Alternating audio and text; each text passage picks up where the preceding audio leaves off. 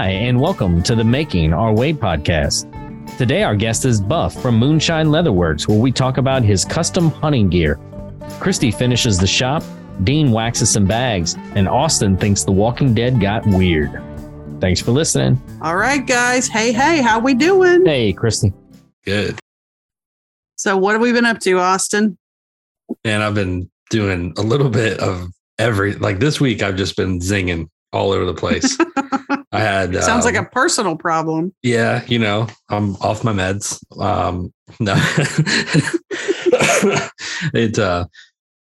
So I did some blacksmithing this week with Nick and Steve, the two guys that kind of helped me at High Caliber Camp. We were working on getting their tomahawks because they're not gonna have time during camp to be able to leave their kind of like stations or whatever. So we wanted to get theirs done so they can compete in the tomahawk throw. That's critical. They have to be able to compete. I got to be vitally important. I have to be able to beat every single person so I can talk smack. So I need everybody to participate. Oh Lord, here we go. Oh yeah, that's right. Hey man, I've been trying not to practice because I don't want it to be too unfair. I don't want to be like a sharpshooter out there. So then I also started lining the new Mr. Volcano Forge. That wasn't like I'm doing the rigidizer now. I got to wait for that to go. And then I'm going to do the Satanite or whatever it's called. I can't remember. It's like refractory cement. I think it's called Satanite. Yeah. I know. That's just funny. Yeah. And welding hammers, handles onto some hammers. I made that little jig came out cool. I was like, so anything that happens cool around here is my dad. I was like, Dad, come up with a jig so I can weld these things. And I'm like, you go do that. Cause I was making these riser blocks for this woodpecker's slab flattening mill is what they call it. Oh yeah. You were looking at that. Yeah. So my buddy, he has one of those huge wood miser. It's like 26 foot long, bandsaw mills, I guess they're called. Like where you cut trees, like full on trees. Oh, right. Chainsaw mills. Like a bandsaw mill. Yeah. So he cuts and he has like the, a giant kiln that they put all these things in it. I think he said he can fit like 5 trees in there at one time. Wow. Yeah. It's gigantic. So he's running like a full operation, but so they have the bandsaw mill and then they dry it. And then his big thing that he's making right now is fireplace mantles. And for the woodpeckers slab flattening mill, they couldn't get enough clearance to get a 5-inch mantle in there. So he had me machine aluminum blocks. Basically, after I finished, I'm like, this is just like a hillbilly way to lift a pickup truck. Like you just machine these blocks and put it on. Yeah. I feel like I'm making a lift kit, So he picked that up today. So I literally have been, and then I made pens too all week. So this week has been really all over the place. So is your holiday orders kicking in already? Yeah, I've noticed the trend ticking up. I looked at my website today. I'm out of stock of almost everything, which I didn't realize because I've been so focused on High Caliber Camp. Right. And that's what happens is like I can get a lot of work done, but I'm like a juggernaut. Like I can only go in one direction. I'm not a multitasker. So it's very difficult for me to manage everything in my life at once. So like, I know that strikes you guys as odd. Like that doesn't seem like me at all. Right. Amazing. I just never would have guessed that. So I looked at it today and I was like, oh man, next week I need to like really buckle down and just do pens all week long. But yeah, I'm sure something will come up and I'm going to have to do something different, but I'm telling myself next week is pens. Do you track I know you hate accounting, bookwork, and everything financial related, but do you track last August you had this many sales, last September you had this many sales to kind of be able to see any kind of trends or anything like that? No. Gosh. No, I'm not interested. That hurts my heart a little bit. It's just depressing. My sales these last few years since COVID have sucked in comparison. Well, I'm just curious. Yeah. People are like, how much you sell? I'm like, I don't know. I don't want to look at it. Like, it's just depressing. You think just people are using pens less? Well, I think right now, a lot of people are putting a lot of their extra money in their gas tank. Yeah. Yeah. And gas not tank, only gas grocery. tank. their belly. Yeah. It's, I mean, Yeah. food is, everything's through the roof. Yeah. So I think the first thing that people cut is kind of expendable Pins. income stuff. You know, it's gifts. They cut back on that. You know, you don't need a $50 pen, you know, they're cool, but you don't have to have it to live. So, you know, that's just kind of the way and then in the good years, I do great. So I'm not crying a river here, but, Right. So people, please buy my pens. What about you, Christy? What have you been up to? Let's see. This past week, we got the big move done. We hauled out one of the storage units. So we're down to one storage unit, and there's not very much that's in there that's shop related. So that was just a wonderfully surreal feeling. It was just very like, was so quick. Like you went from, you know, barrel to nothing to everything. It surprised me how fast you were able to, like, it looks like a shop already. I don't know. It's crazy. It just was, it's just kind of mind boggling. It's almost like I'm standing there and I'm like, this is really real. Like for reals now, you know? Right. And then we moved, you know, put the furniture in various places. And then I did finish the rolling cart for my tools, rolling tool cart. That has just been the handiest thing, especially because everything is still kind of in limbo as far as where do I have space to put things. Right. And, but man, to have all of the screws on one wall and mobile, whether I'm working in one area of the shop or a different area of the shop, all of my tools in one area. I really like that's the mobile construction you did for that too, using the piano dollies from Harbor Freight Yeah. and then putting a base between the two. I mean, it made already you're halfway there. It was a pretty ingenious little cheat code. Yeah, it really that platform worked great. And I mean, I use OSB, which, you know, it's not going to win any beauty contests, but it's functional. It's solid. And I figure over time, if I figure out, okay, I really would rather have this layout or this kind of structure, then I can always just take that top part off. The bottom, the piano dolly part is it's not glued to the eye structure have. So I can kind of make adjustments later on if I really want to.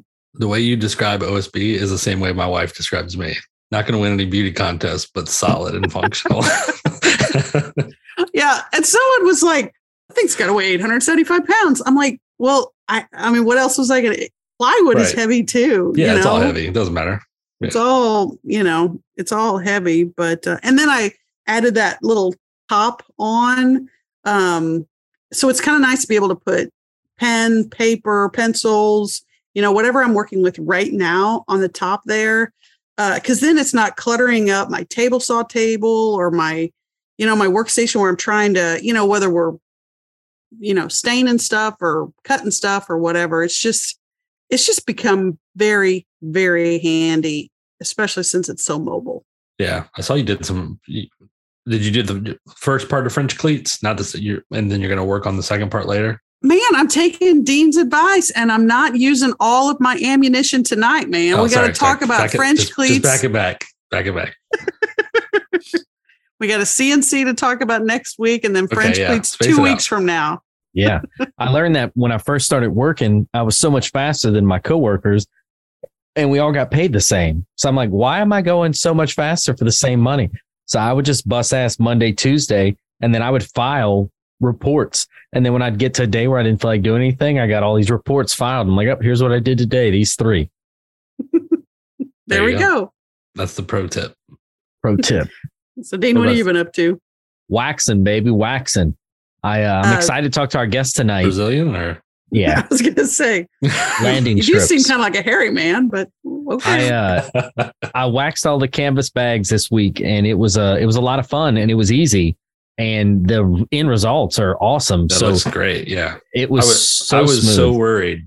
When you were talking about it, I was like, oh my God, it's going to destroy these things. Like, because they did look great. I was worried. I was worried it was going to take a half an hour per bag and times, 25 bags or 30 bags, another full weekend of just monotony. But Friday night. So I stamped all the bags during the week and I was a little disappointed. I was most excited for the black bags with the gold paint and the gold just didn't transfer over that well. Right. But the gold and brown khaki bags with the black ink, those look great. But I think it had more to do with this. When I waxed the bags, the gold and the khaki fabric was 3 times the price of the black fabric.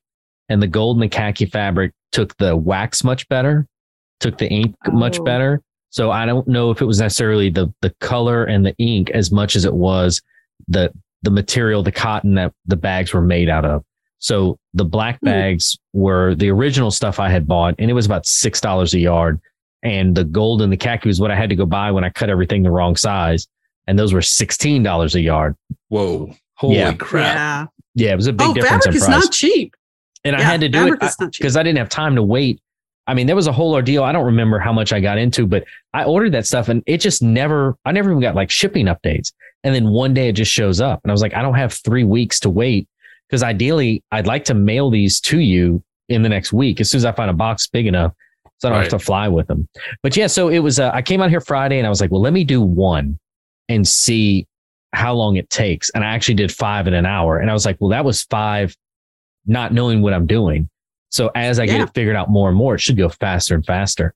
And actually, my wife has these Instapots that she cooked in one time, never wanted to use them again. Yeah, she didn't like them.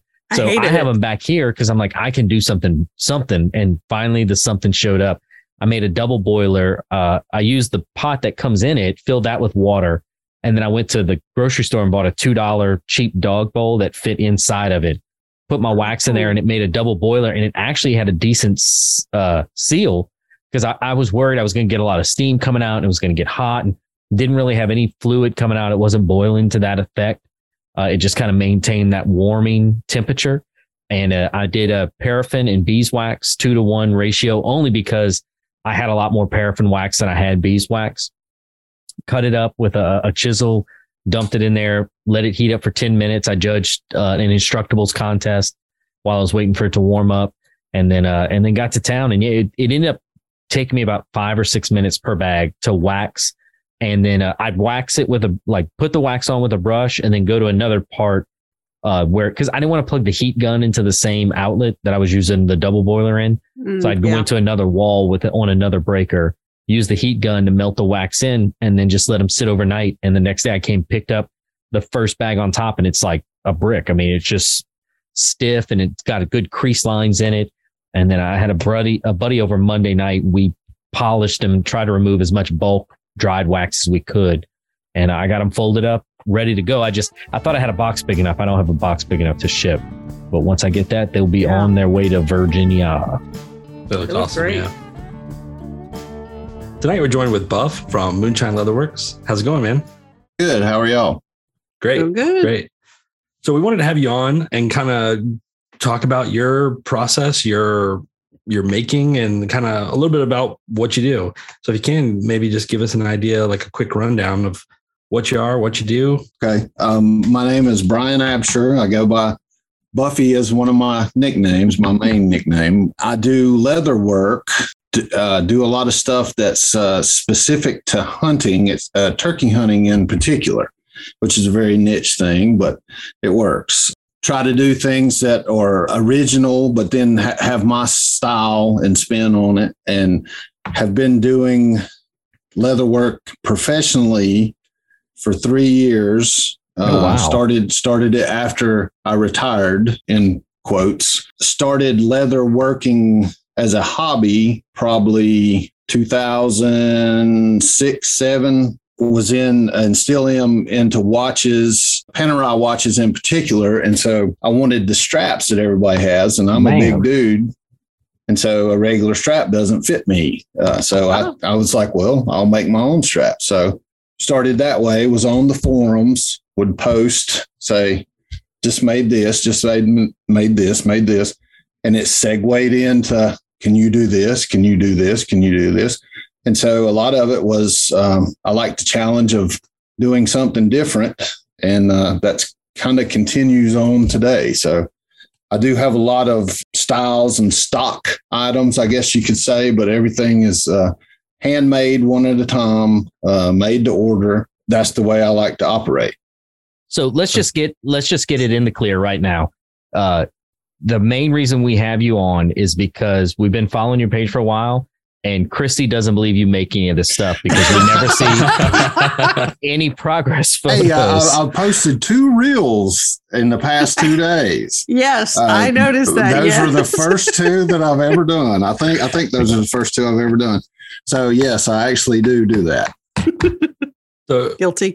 Dean's doing it to be funny, but the way when she said it, she's like, does he actually even make this stuff? It looks so professional. Yeah. I can't believe. Yeah. So that's really, so you should take it as a compliment. Oh yeah. I do. And I appreciate it. And it's always flattering when people, especially other makers, they go, wow, that's cool. Or, that's really nice looking. And it's like, yeah, I made it in my shop. I came up with the design.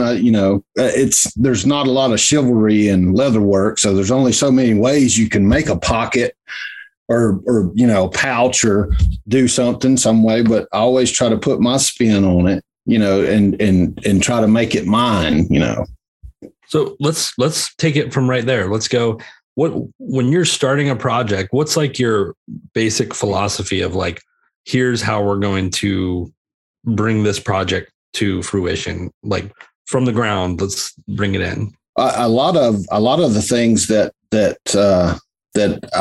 I will start are because somebody has requested something. I'll make something, post it, and somebody will say, hey, that's cool. Can you do a, whatever, have you ever done one of these or whatever? And sometimes I'll just legit say, no, I have not. And I don't care to. If you would like the best one that I know of, here's this person. Why don't you contact them? Cool. If I wanted one and wasn't able to make one myself, I would call this person. Even if I wasn't able to make one, if I wanted a badass one, I would contact this person. But some of the things, interest me, and I'm like, yeah, that's a good idea. I think I could do that. Or I know y'all do the same thing. I might think about something every day for a year, and it's just I don't have time to do it. I don't have time to do it, and then finally you just sit down and you do it, and you're mad at yourself because it took you a year to do it. Yeah. And you're like, well, shit, that was easy. I should have done that long. I could have been making these for a long time. Yeah. Yeah. So I think that's a common thing. Yeah. And I kick my own butt a lot of times on things like that. But, I'm fortunate that the stuff that I make, people use it. They use it hard. A lot of hunters, a lot of hardworking people, I've made some fellers rigs, like for guys that cut trees. Right. And they've got their sheaths with their it's a suspender rig with a belt, and it's got axe sheath in it and wedge sheaths and file sheaths and stuff. And those dudes are going to beat their equipment up. And it's very flattering when you've made a rig for a guy like that, and he comes back and says, this thing's great. So that's all I could ask for, and some money. That's the important part.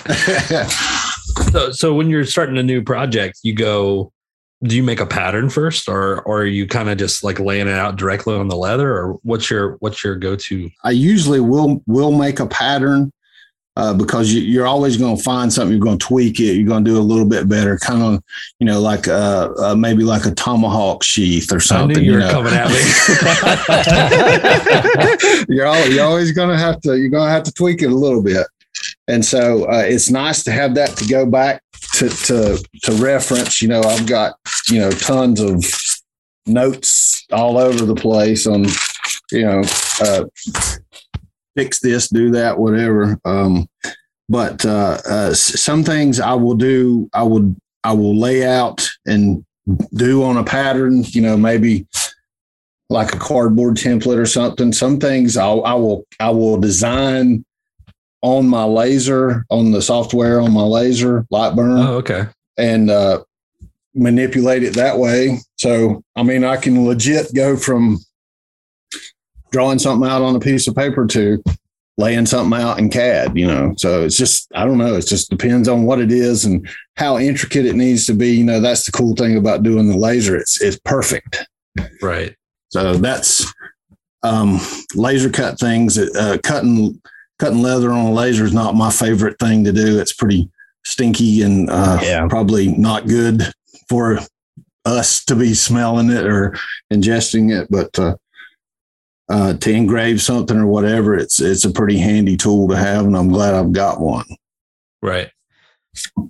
So I know with a leather, you have to be very careful about what types you can laser. Mm-hmm. When you're choosing your project materials, how do you have that in your, like, how do you plan that out? Well, as far as my materials go, I like to use top shelf leather. As makers, we all know the better your material is, the better your final product is. Now, there's top shelf and then there's ultra expensive. So, like Japanese horsehide, stuff like that, that's crazy expensive and it has its place, but I don't need to use shell cordovan for everything I use. But the materials that I use make a huge difference on, like I said, the end result. And that's my plan. Somebody doesn't come to me and say, I want aniline dyed, Japanese horsehide, or it has to be Horween. Sometimes people will come to you with that and they really don't know what they're talking about. They just have heard some lingo spit out on Instagram or whatever. And so they're, I don't know, just trying to help, I guess. But coming in talking like a jive turkey. Yeah. So, which is not bad. I mean, I'm glad everybody gets the opportunity to learn and understand things. I mean, like I said, I want people to appreciate the stuff that I make for them, and I want them to use it, and I want them to know, people will come and say, how do I care for this? Like, don't beat the shit out of it. That's what it's made for.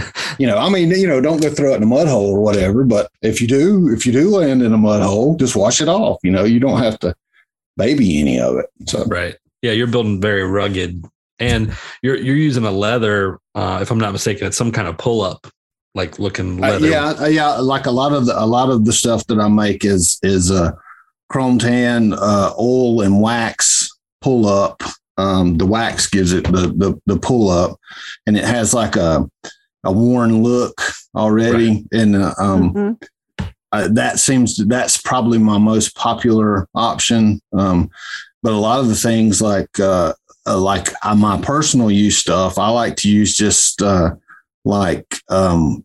just natural veg tan and just let it do its thing. Right. Just let it wear in, and like the patina that stuff picks up to me is great. Like pocket worn things,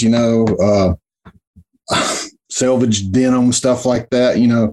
I would rather start out with a pair of new raw denim pants instead of being cool and having them already distressed or whatever, and just let it wear. Or Dean, I know you're a sneaker guy, crease them.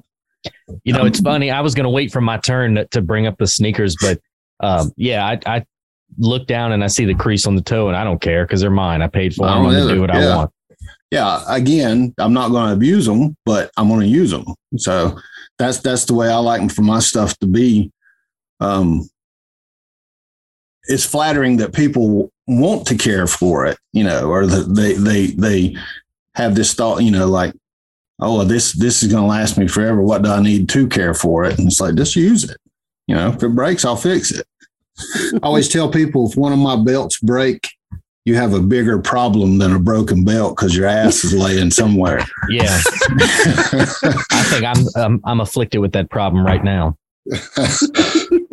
Well, look, Buff, Austin kind of touched on some of the products that you made, but one thing that I see when I go over your page is you're all over. You do belts, you do wallets, you do a lot of hunting stuff. If you had to distill it down, what do you think is your primary product type? And what's it like also venturing off into maybe the unknown every now and then? Is it chaotic or is it cathartic to be able to do other things? I enjoy it. I think it's cathartic because you get a change of scenery. I'd say my most prolific item is my shoulder pad gunslings, what I call it.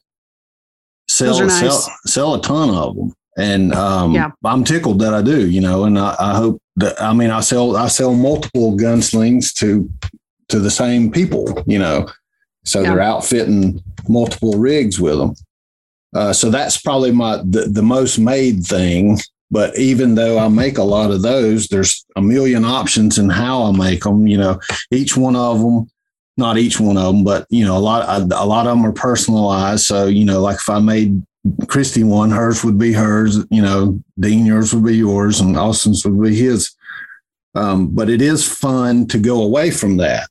Like here lately in the shop, I'll have I refer to it as sling day. So I'll make like 10 slings. And then like today was belt day. So I made like 10 belts. Funny, you have sling day and I have sling blade day where I just eat French fried taters all day. Jesus. Mm-hmm. Sorry, go. You just make sure to check that it has some gas in it. That's right. I liked how you talked about the turkey hunting, and it seems like, you do a lot of belts and you do a quality belt, but you have a large line of hunting inspired products.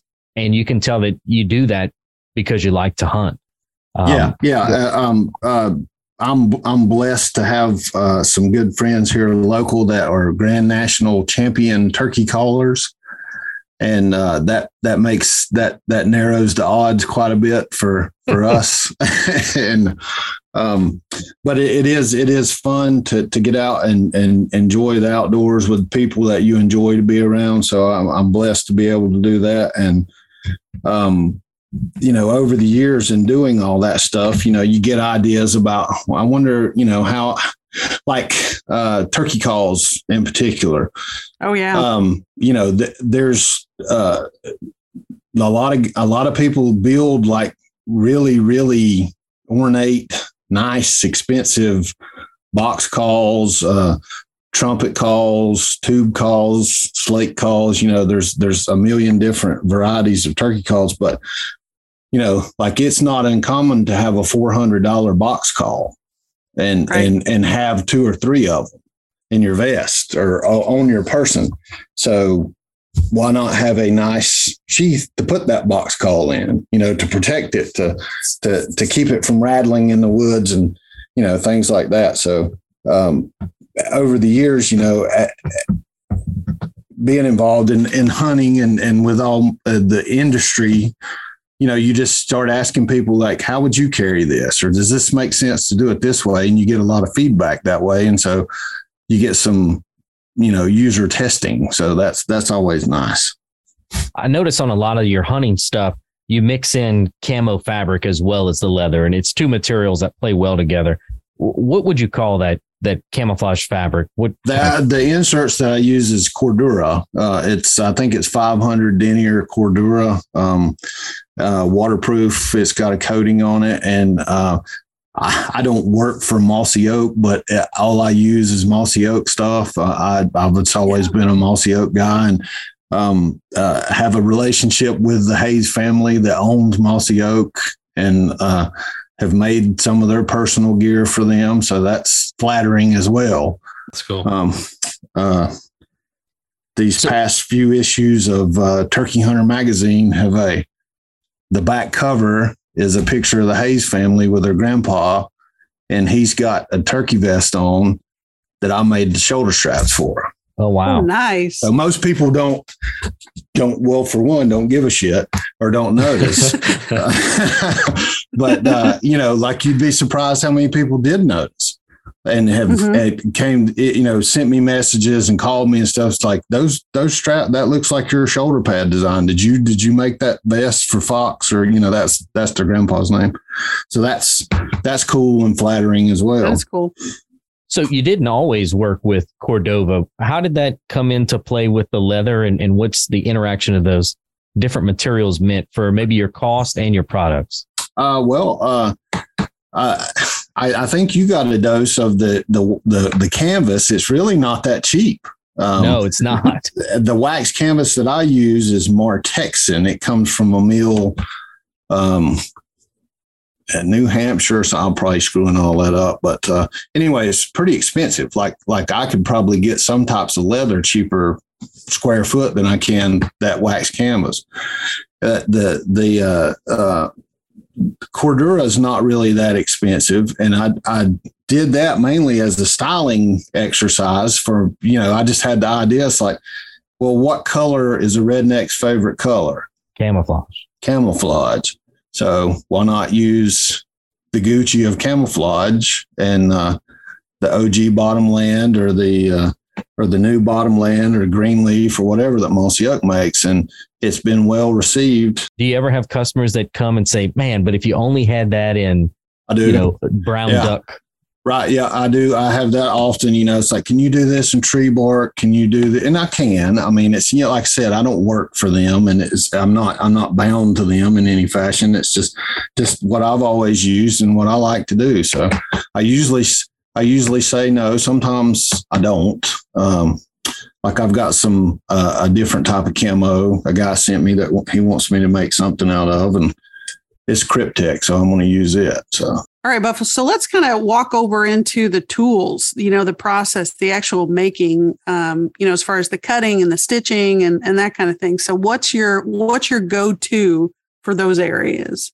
I started out like most hobbyists would, doing everything by hand, and have transitioned. I still do a lot of stuff by hand stitched. Like if I do a alligator wallet or a elephant hide wallet or something like that, something that's pretty expensive. Yes. I hand stitch those because that makes me feel like I'm adding some value into the product. Mm-hmm. But like a stitched belt, most people are not going to appreciate me sitting down and stitching a belt. Right. They may appreciate it, but they wouldn't want to pay the price. So that's where a sewing machine comes in handy. And I've got 3 sewing machines now, and they all serve a different purpose. And then you have, specialized, splitters and skivers, and you can do all this stuff by hand, but it makes it so much easier when you can mechanize and have a reliable machine to do some things for you as well. Die cut stuff. I used to cut everything by hand. Now if it's something that's repetitious to the point where I'm like, I've done this by hand too much, I will switch over and have a die cut for it. You get a cleaner finished product in the end. I struggled with that a bit because it made me feel like I was taken away from the handmade piece of it. My son, who's 13, even called me out on that. He's like, "Dad, he said, if you're using a machine, is it really handmade?" And I said, there's different ways to think about that. And so we went down a little rabbit hole talking about, as the guy who runs a CNC machine, was there no effort for him to program the machine? Even though you just press the button and it spits something out, it's what everybody thinks. But you didn't just tell him the bridge builder story? No. What's that? No, okay, never mind. Yeah. I got you. But getting back to the tools used, I own every type of knife known to man. You're just constantly looking for something better, something easier, something different that you've not tried yet, that like maybe I can do this process with this piece of equipment easier. And I think that's one of the cool things about having a hobby that turns into a business. Is like, obviously you're interested in it to start with. And so as your business grows, you get to buy cool tools, but there's an excuse for the cool tool. It's not just, it's not a hobby anymore. It's like, I need that leather splitter, and here's the reason why I need it. I need that flatbed machine. Here's the reason why I need it. The machine that I saw on your Instagram that you're sewing your belts with. Yes. What machine is that? That is a Cobra Class 4 harness machine. That's a cylinder arm machine that's got about an inch of clearance under the foot. So pretty much if you can stick it under the foot, it's going to poke a hole in it. Wow. So it's not like a big crazy Landis that'll sew through quarters and stuff, but it's way more than I need. For just for example, like I'm sewing the thread size I'm sewing on it, it will do double that. Wow. So I don't have a need for that. Yeah, it's pretty heavy duty. But you can't use that heavy duty machine for wallet interiors, so you got to switch it up and you got to have a different machine, or you do it by, you hand stitch it. So I keep wanting to say you do it by hand, but I know you're going to bust me on something, Austin. So. I'll let you roll and then I'll tell you later. So you'd mentioned 3 sewing machines. So like, is it just like, thin, medium, heavy duty? Is that kind of the distinction? Kinda. Okay. So you got the big class 4, and then I've got an old Singer that came out of a local upholstery shop that's like from the 40s. So that's kind of cool. It's got a little bit of history to it. That it's a flatbed machine, like a conventional machine, like you would, if you think of a sewing machine, that's what you'd think of. Then I have a post bed machine. So where the bobbin is usually on the bed, a flat, a post bed is elevated. So it's like 7 inches on a post, 7 inches tall. So you can manipulate things around the post, like hats or bags or cylinder objects or stuff like that. So I got that machine last year, I think, and I'm still, it can cut up on me from time to time, and it's not the machine's fault; it's my fault. It's like I've not mastered it yet. So. You had mentioned the die cuts. So you have someone else cut those for you and then you use those as your templates, or kind of what's that process? Yeah. I'll do, like I said, if I've done a certain thing so many times, I will make a pattern and send it to a tool and die company and have a die made for it. And that makes sense. They come back with exactly what I send them. So, can't fuss about that. Are you using a clicker machine? Yeah. I've got a manual, a Weaver 4-ton manual clicker, and it's super handy. It's kind of expensive for what it is, but it's pretty handy. I use it to stamp things with, use it to click parts out with. So it doesn't take up a whole lot of room. It's mounted to my one of my longer work tables, and kind of have things laid out to flow, in the sanding, burnishing, clicking, stages of things. So orders that you're getting now are going to be items that you're making next spring. Is that right? You're kind of working that way? Yeah. Like I said, I keep a backlog most of the time. So if somebody makes an order wherever I'm at, that's what I'll say. Oh, okay. For example, like, if I'm 6 months out, I'll say this could take up to 6 months before this happens.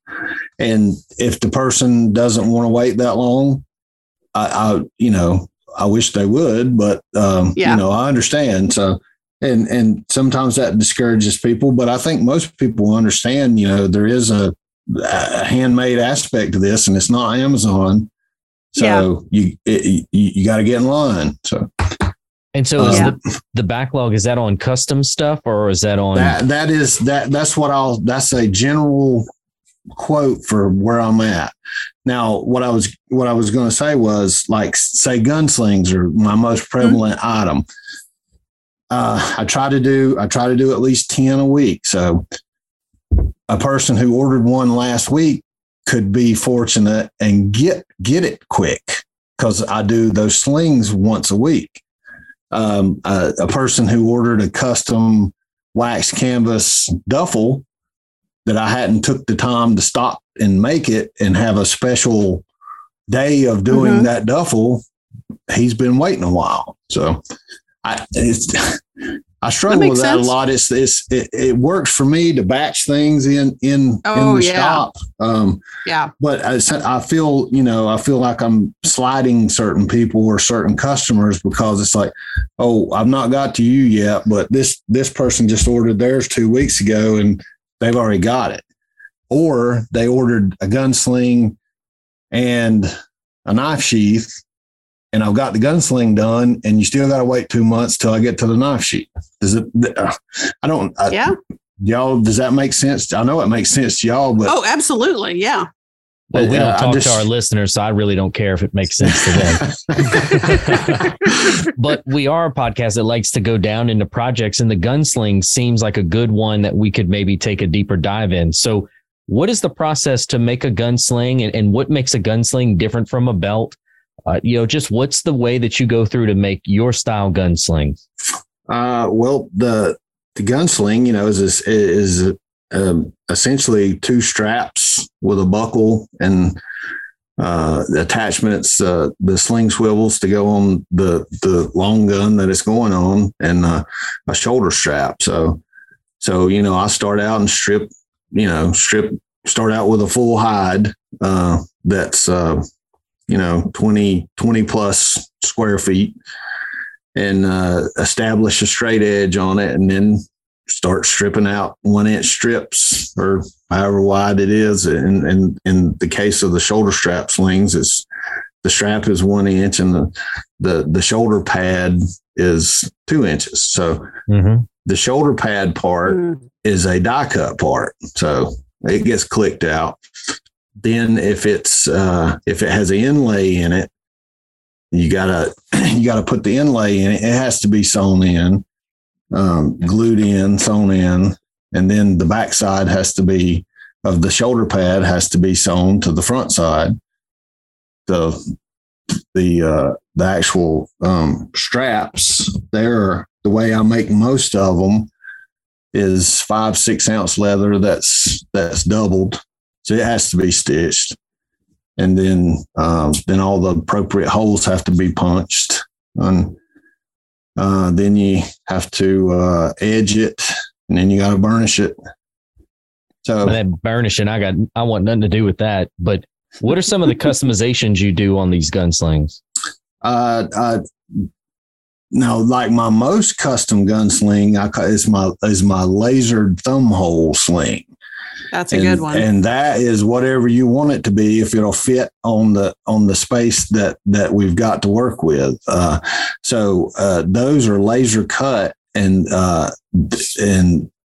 have an inlay under them that could be camo material, could be a contrasting leather, could be some kind of exotic. And they're quite a bit more intricate than my regular sling style is. A lot more handwork. All the like if you have your name in it or initials or whatever, popular style is a turkey foot on either side of initials. All that has to be stitched around the lettering and the any characters that are on it, and it just takes a while to do it. When you're doing those, the initials and the turkey foot, is that getting cut out by the laser, or yeah. Okay, it gets cut out by the laser, and then I have to go back in and shore it up, I guess you could say. I have to clean it up a bit, and a lot of that depends on the type of leather that you're cutting on your laser. Like I try to stick to veg tan solely because it doesn't have all the chromium and bad stuff in it that chrome tan leather has, and it cuts better.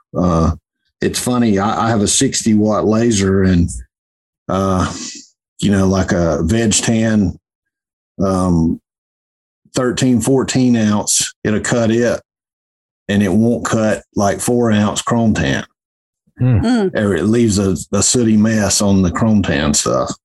And it's not my favorite smell either. I don't like to do it at all, really. Well, we've got a section of the podcast we like to call This or That, where we give our guests a few different options and see which one they prefer the best. And knowing you were a sneakerhead, I wanted to know, I know you've got a lot of L's when it comes to the sneaker draws. So if you had to get one W, would you prefer it be on a pair of Jordans? And if so, a low or a high, or maybe some really rare New Balance made in the USA model? That's a tough one. I think I would go with the upcoming release. There's the twos, the OG twos are coming back out, and I want those. That would be a W I'd like to get. I've got several pairs of made in US and made in UK New Balance, and they're great shoes, but I want those too. So that's what I'd say. I had a pair made in the US that turned into my shop shoes once they got dirty, and those darn things lasted 2 years. I mean, and I only got rid of them because I got tired of wearing the same shoe. It was a good look. Yeah, and that happens. That happens a lot. I've got a decent collection. My son, I use him as a prop to boost my collection. But I just find it humorous, that I've got some good stuff and stay strapped with some Crocs all the time. Yeah, I have all these shoes and I wear the same New Balance 70 all the time, but I've been striking out on the Tom Sachs Nike Crafted. But yeah, are you after those yellow ones? When yeah, they man, drop? I missed them the last time, and they drop again at the end of the month. They dropped on his website at the first of the month. They drop on Nike at the end. I'm gonna try to get them. And Christy and Austin are shaking their heads at us. That's so I don't even know. You're saying W's, and I don't even know what you're talking about. I'm listening to Charlie Brown's teacher here. I don't understand a word you guys are saying, but that's okay. I'm okay. Two more. You said you had 3 sewing machines, and that's something, if you listen to the podcast, I've been wanting to get a leather sewing machine. So if you had to pick a machine for someone to start off with, what's your recommendation for the first leather sewing machine you need?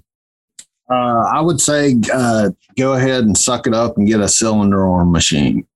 It's a big expense. The Cobra Class 4, can't go wrong with that. There's more expensive machines, but it's a good all arounder. Cobra has a Class 26 cylinder arm machine that's a smaller machine that would be a good starter machine, just due to its versatility. When I say starter, I don't want to imply that it's lesser. But I think if you start out with a heavy duty flatbed machine, you're limited with what you can do with it. That's good advice. Like a cylinder arm machine, you can put a bed on it if you need to have the flatbed. Flatbed, you can't take it off. And you can't manipulate things around it. So that would be my advice as somebody who struggled with the same thing. I think anybody who's in the market for a sewing machine, we've all seen the same websites. We've all got the same information, and we all end up at the same spots. Like, I don't need a $5,000 toy. Well, if you're speak a hobbyist, for yourself on that one. You're talking to the king of the $5,000 toys. Well, I got one more. I never thought in my life I'd hear a redneck from Appalachia say he wanted a Panerai watch. So, of all the watch bands you've made, which one's been your favorite pairing? I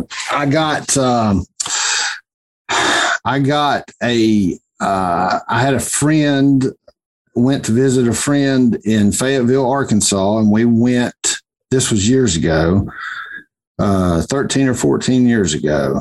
We went to a local cobbler shop to pick up a pair of shoes that he had resold while I was there. So obviously I spazzed out and went directly to the back of the shop and started beating around and seeing what all the equipment and the tools and stuff. And the guy had, he made saddles and dabbled in boot making, and he had some leather and some scraps. And I asked him if I could have a piece of it, and he said, sure, so I picked me out a couple little pieces, and I made a strap for a Panerai that I had at the time, and still have the strap, don't have the watch, but That was my favorite. I think that was for a Panerai 177, and it was a some kind of tan leather it was just perfect. The thickness of it, the hand of the leather. I obviously hand stitched it. That was my favorite pair. Yeah, those big beefy watches. I bet it looked good on a big beefy strap. It did. I actually got complimented on that strap, and somebody didn't believe me that I had hand stitched it. They thought it was machine stitched. So that was flattering also. I was hoping Dean was going to say a big beefy watch on a big beefy man. That's what I was hoping he was going with. So anytime we get a leather worker on, I have to ask this question. What is the weirdest thing that somebody has asked you to make that you either accepted or turned down? I don't get any super kink crazy stuff. I never have had a request for a ball gag or anything like that. But yeah, they're ordering harnesses, and he's like, a turkey. Yeah, that's what I'm using it for. Turkeys. Yeah. He's like, that thumb hole strap. I need that one. I thought it's a thumb hole. Extra large, please. Extra large thumb. I thought you guys were cutting trees down. I don't know what's going on over here. But I don't know. I don't know that nothing comes to mind that's just like ridiculous. All right. Well, I'll see what I can come up with tonight and send it to you. We got one question that we ask everybody that comes on the podcast, and it's our 3 tools question.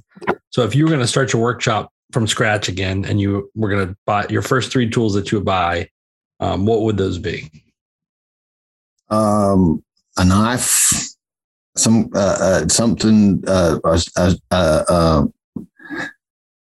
not really a specific knife. It could be just something sharp, Yeah. So let me stop you for a second. Are you a head knife guy, or are you like a? No, I don't. Yeah. They freak me out. I've got them, but they just. I just don't.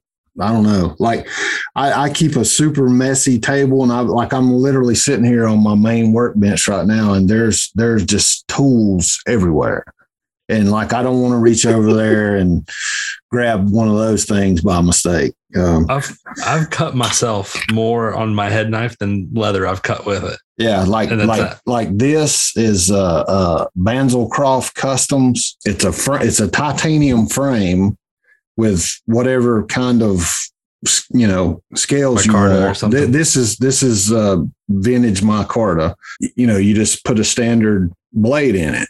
Yeah, and I use these a lot.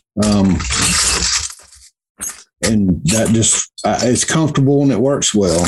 I just got this, what's it called? La Indispensable is, and got it for like fine work. It's this handle is brass, and then it has a charter made D2 blade in it. That's, custom again. And, that's so I can, get in to some more detailed places where, I couldn't cut like I wanted to. Then, like that's Fedica, some kind of little Japanese blue paper steel, super whammy, something or another. So how many boxes of Band-Aids do you have in your workshop? Because I think I would need lots of Band-Aids. They're right over here. I keep them pretty handy. Yeah. But a sharp tool is a good tool. So you can't fuss about that. And I in doing leather work, I have come to that realization, the sharper you can keep your tools, the better off you are. So, I keep a strop handy all the time, and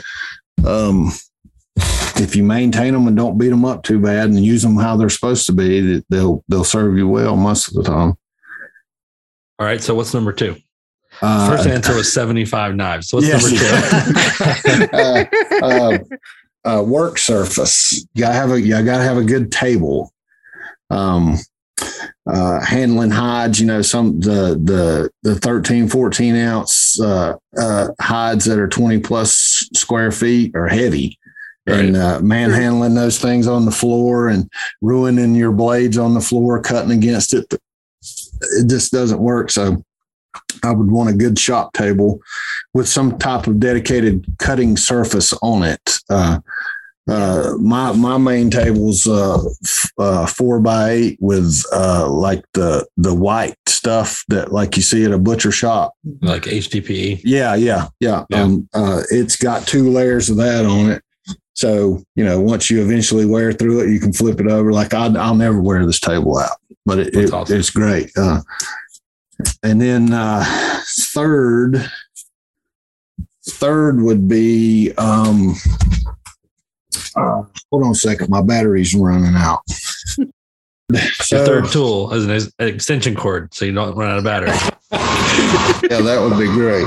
Third tool would be, let's see, I said knives, a work table. I would say a straight edge, a ruler. That's a good one. Yeah. Are you a fan of the corked back or just any? Like a good cork back. Yep. But I've got those all over the place, like 1 foot, 2 foot, 3, 5, whatever. Right.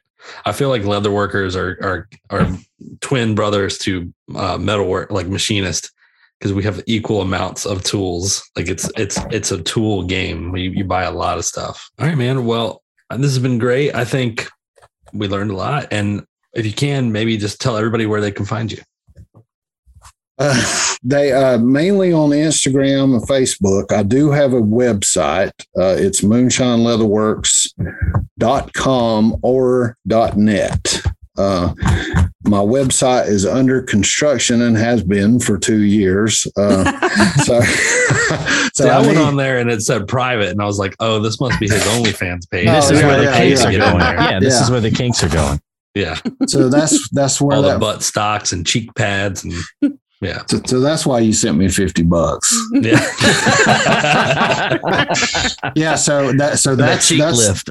That's on the to-do list, is to at least get a gallery up and, frequently asked questions and stuff. So that's another thing where I kick my own butt. I could help myself by spending a day and getting that sorted out. So that's to do, but mainly on Instagram and on Facebook. And, when I post, it cross posts. So I try to put up pretty much everything. I try to post something every day. So if you're seeing it there, you're seeing current stuff, so what's up in the shop. So. Christy, I do actually make all of this stuff. Well, I am very happy to know that. No, I've been enjoying where you're showing a little bit more behind the scenes too. It's cool. A great worldview of your business and lifestyle. And I appreciate you coming on, man. Well, thank y'all. I appreciate y'all as well. I enjoyed it. Thanks for coming on. Have a good night, man. All right. Y'all do the same. All right. Take care. See ya. Bye-bye. All right, tonight we want to take a second and thank our patrons, and they get the extra special, I guess really our fourth quarter over on Patreon, which usually is some random subject that Austin comes up with, which he's really proud of. And Dean and I look at each other like he's totally lost his mind, but for some reason we do actually talk about it. So on our top tier, we got Matthew from Artigino Sorio, Marion Ward from Creative Ward Gallery, Justin from Bear Naked, Scott Oram from Dead It Yourself, Marcel Este, and Vincent Ferrari from Handmade by Vincent Ferrari. And then in our middle tier, we've got Susan DePlantis from Hearth and Garden Art, Tony Langer from Langer Works, and Brendan McDonough from McDonough Design. And then our first tier, we've got Jacob from Other Dog Design, Eric from Overall Maker Works, Dave Bauer from Dave Bauer Art, Morley Kurt, The Grant Alexander, Brian from Moonshine Leatherworks, Jacob from Griffin Makes, Keith Drennan from Blackthorn Concepts, Jeff Stein, a weird guy, Caitlin Landreneau from Kate's Casina, Greg over at Platte Valley Woodworks, and Jen Griffin, the Black Sheep. And it's just a complete coincidence that 75% of our patrons have been guests on the podcast. So if you're wondering why you haven't been asked to be on the podcast, and if you haven't participated in the Patreon fundraising, I'm not saying there's a coincidence, but there might be a coincidence. Or not. Or not. Plus, we really appreciate those people that do that. We that do. Helps us do stuff. Yeah, we need guests. Yes. Right.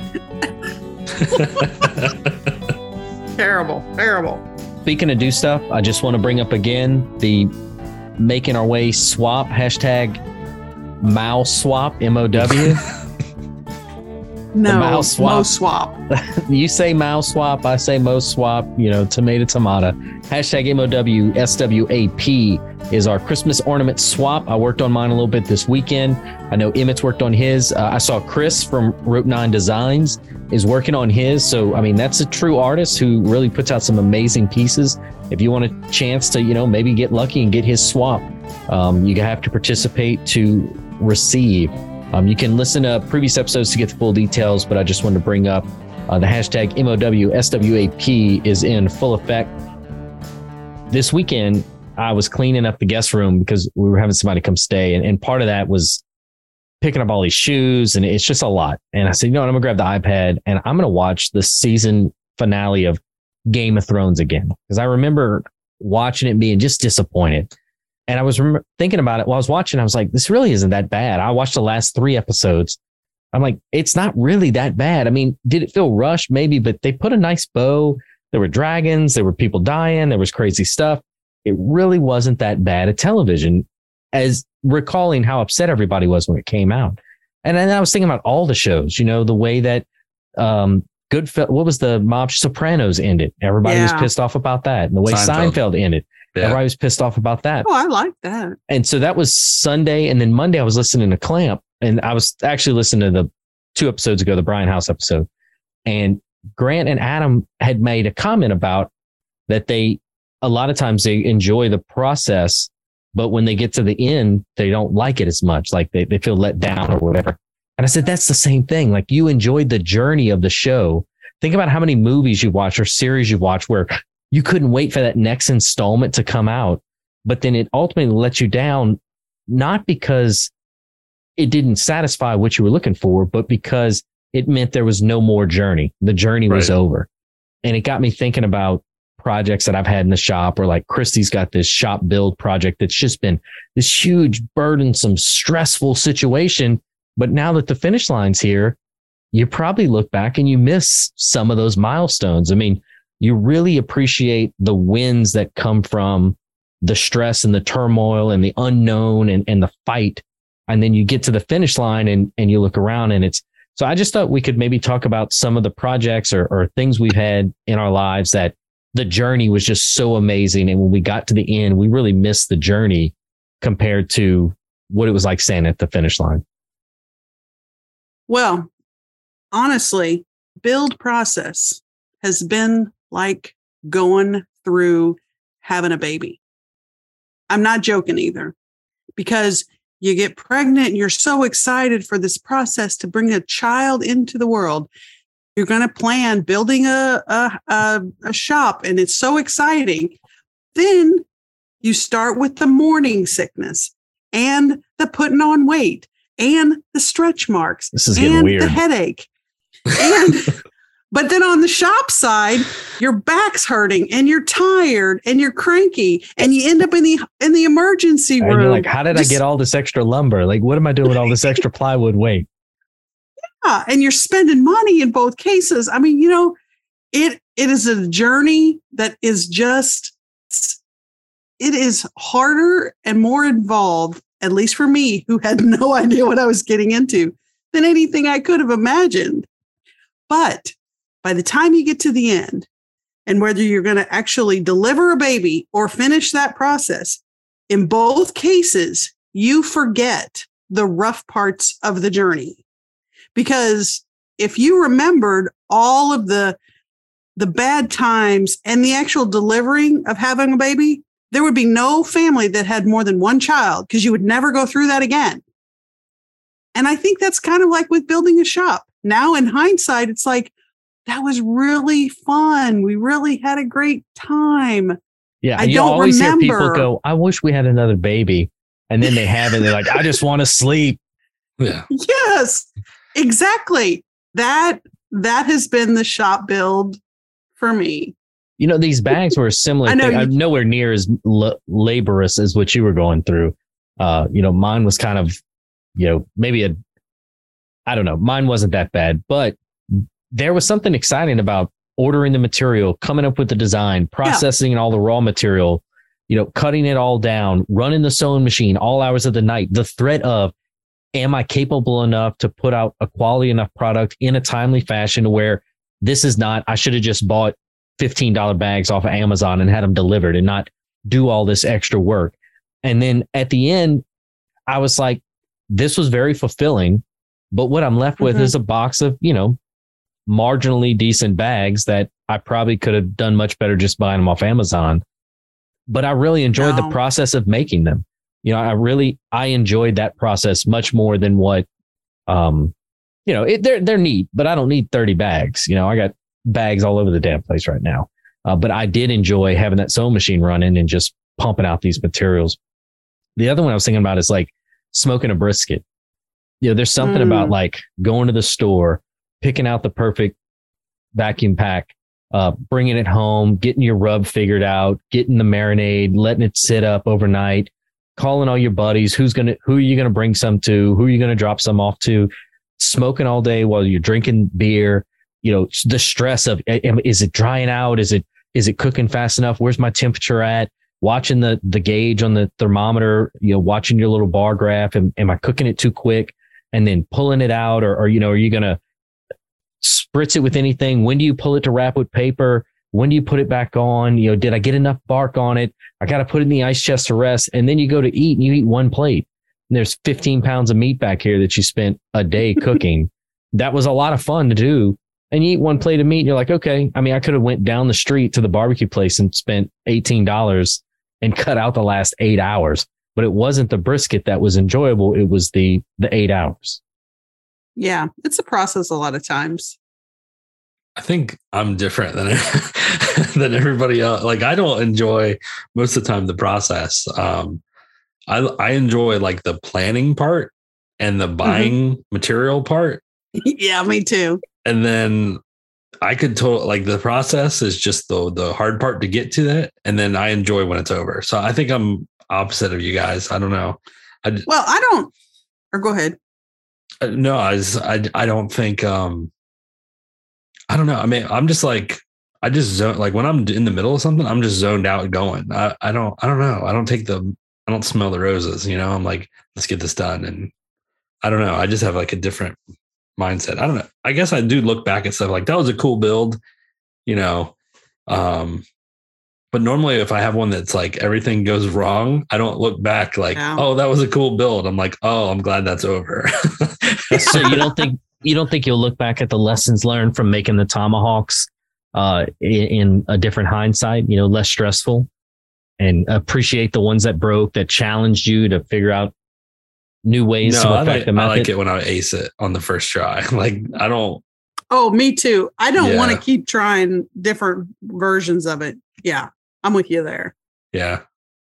Especially if it's something I spent a lot, like when I broke the first handle on the tomahawk, I was like, oh no, like, okay.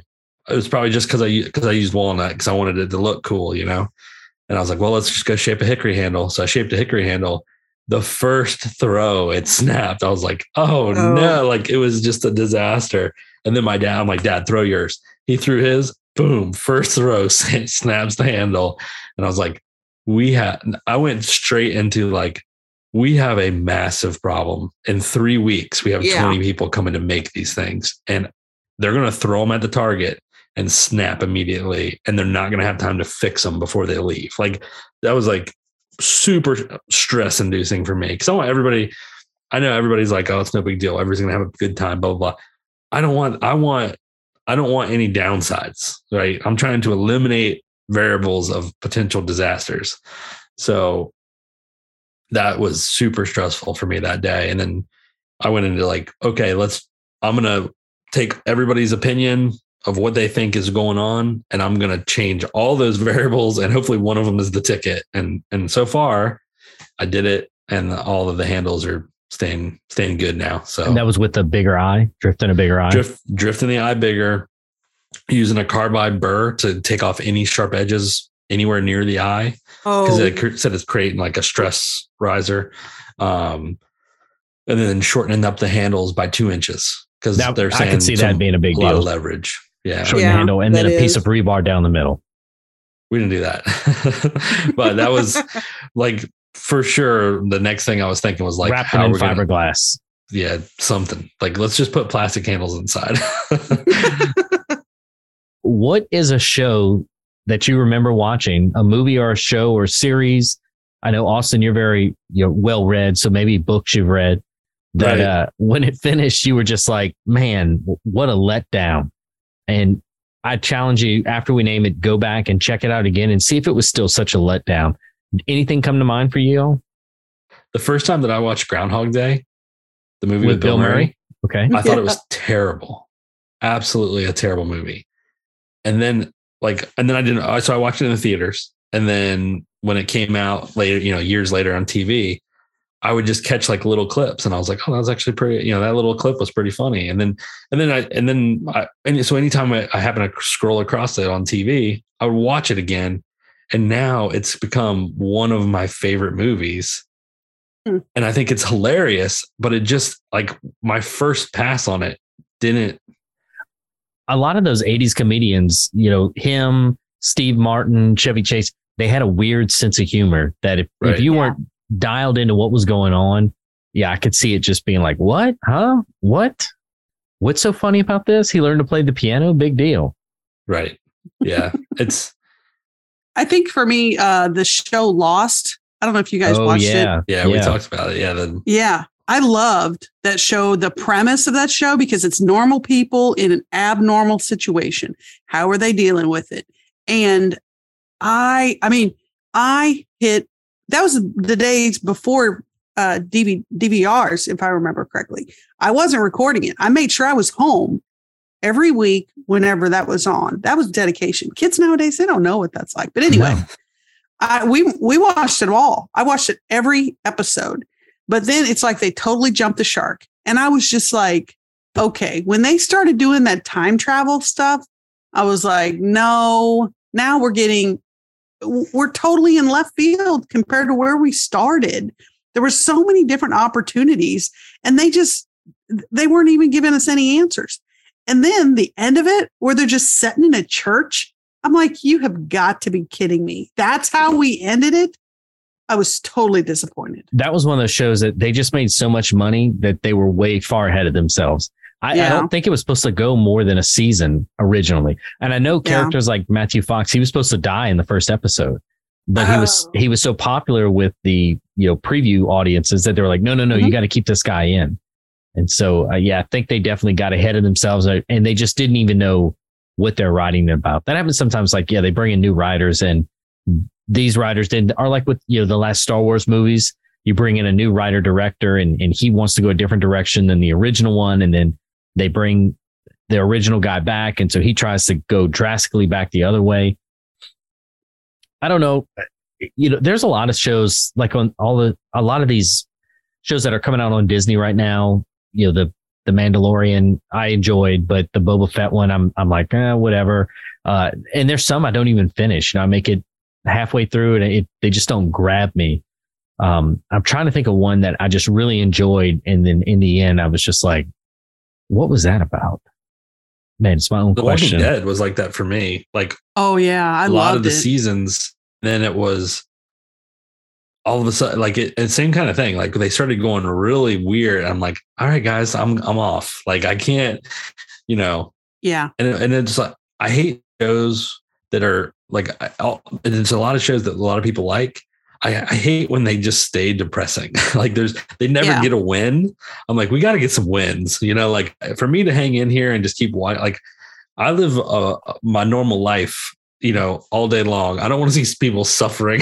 Like I want to see some wins, And so they always lose me when they like Sons of Anarchy. I watched a bunch of that and it was just like Loved that. God, it was just, but the end was brutal, man. Just like, but it was the right ending for a show. I get it, but I want to, I want the Disney, no, rap. That's what I saw it coming, and the last 2 episodes, I watched them. I was binging it hardcore, and it was Saturday night, and I watched the second to the last episode. And then it was so late, I was going to end up watching the very last episode, like 1:00 in the morning. And I think even the Mozzies know that on Zoom, I am not a late night person. Right. So I'm like, nope, I'm going to get up early Sunday morning. And so I rewatched the second to the last episode and the last episode. And I bawled my eyes out those 2 episodes, to where my kids came downstairs from upstairs, and they're like, what is going on down here? Because it tore me up, but I absolutely loved it. Absolutely loved it. Who is your favorite character on that show? The dad. I can't think of his name. Ron Perlman? Yes. Oh, really? Sons of Anarchy? Yes. Okay. Yeah. Hellboy. It always cracks me up that Jax Teller's like, we could get English. into those details in Patreon or something. I don't think that's in a regular context here to talk Just about. To wrap up, it's funny. Dave Swaduk, who was episode 54 on the podcast, he's got that podcast empire, but one of them that's kind of outside his direct deal is Listwise. He does with 2 friends. And I think their last episode was Shows That Jump the Shark. And I never watched The Walking Dead. And they said the same thing that you said, though, Austin, that it just got so ridiculous, and they were just struggling to keep this thing alive because it was such a cash cow and the viewership dropped off. And, it happens sometimes, sometimes, we're excited about what's going on in the people's lives, the now. And when they get to the end, I'm just like, I wish some of them would have died. Actually, you know what? The last Jurassic Park movie, I'm like, some of these people should have died. You didn't need to keep all these people alive. Some of these people definitely should. Like, look, Doc, you've been to the island 6 times. There's no way you're still alive. You went to grab that hat and a dinosaur got you. That's how that happens. I think with The Walking Dead, it seemed like they just kept feeling the need to go next level, worst case, killing off a main character. It was almost like a competition. Who could be killed off the most gruesome, unrealistic, brutal way? And when they brought on what was the bad guy's name? Negan. I loved his character. Like, I was like, this guy is, I don't know what it was about him, but like the most likable, awful guy. And it's like such a weird mix too, Yes. And I was like, he played him so well. I don't think you could have got anybody to play that character better than him. Right. And I remember, so Camden all the time walks around here saying easy peasy lemon squeezy. And every time he says it, it just reminds me of him walking around with a bat. Like, of course he's never seen that movie or anything, but my mom is so old school. She actually still says that kind of stuff. He always walks around saying like 1930s sayings because my mom. Your mom wasn't born in the 30s. I know, but she's from Texas. They're just backwards in general. Real funny guys. Thanks for joining us today. If you like this episode, please give us a review and subscribe. We'd love to hear from you, so reach out to us on Instagram at Making Our Way Podcast. You can find all of our latest individual content on Instagram or YouTube. Austin is at a High Caliber Craftsman, Dean is at Dean_Duplantis, and I'm at Twisted Twine Woodworking. Thanks again, friends.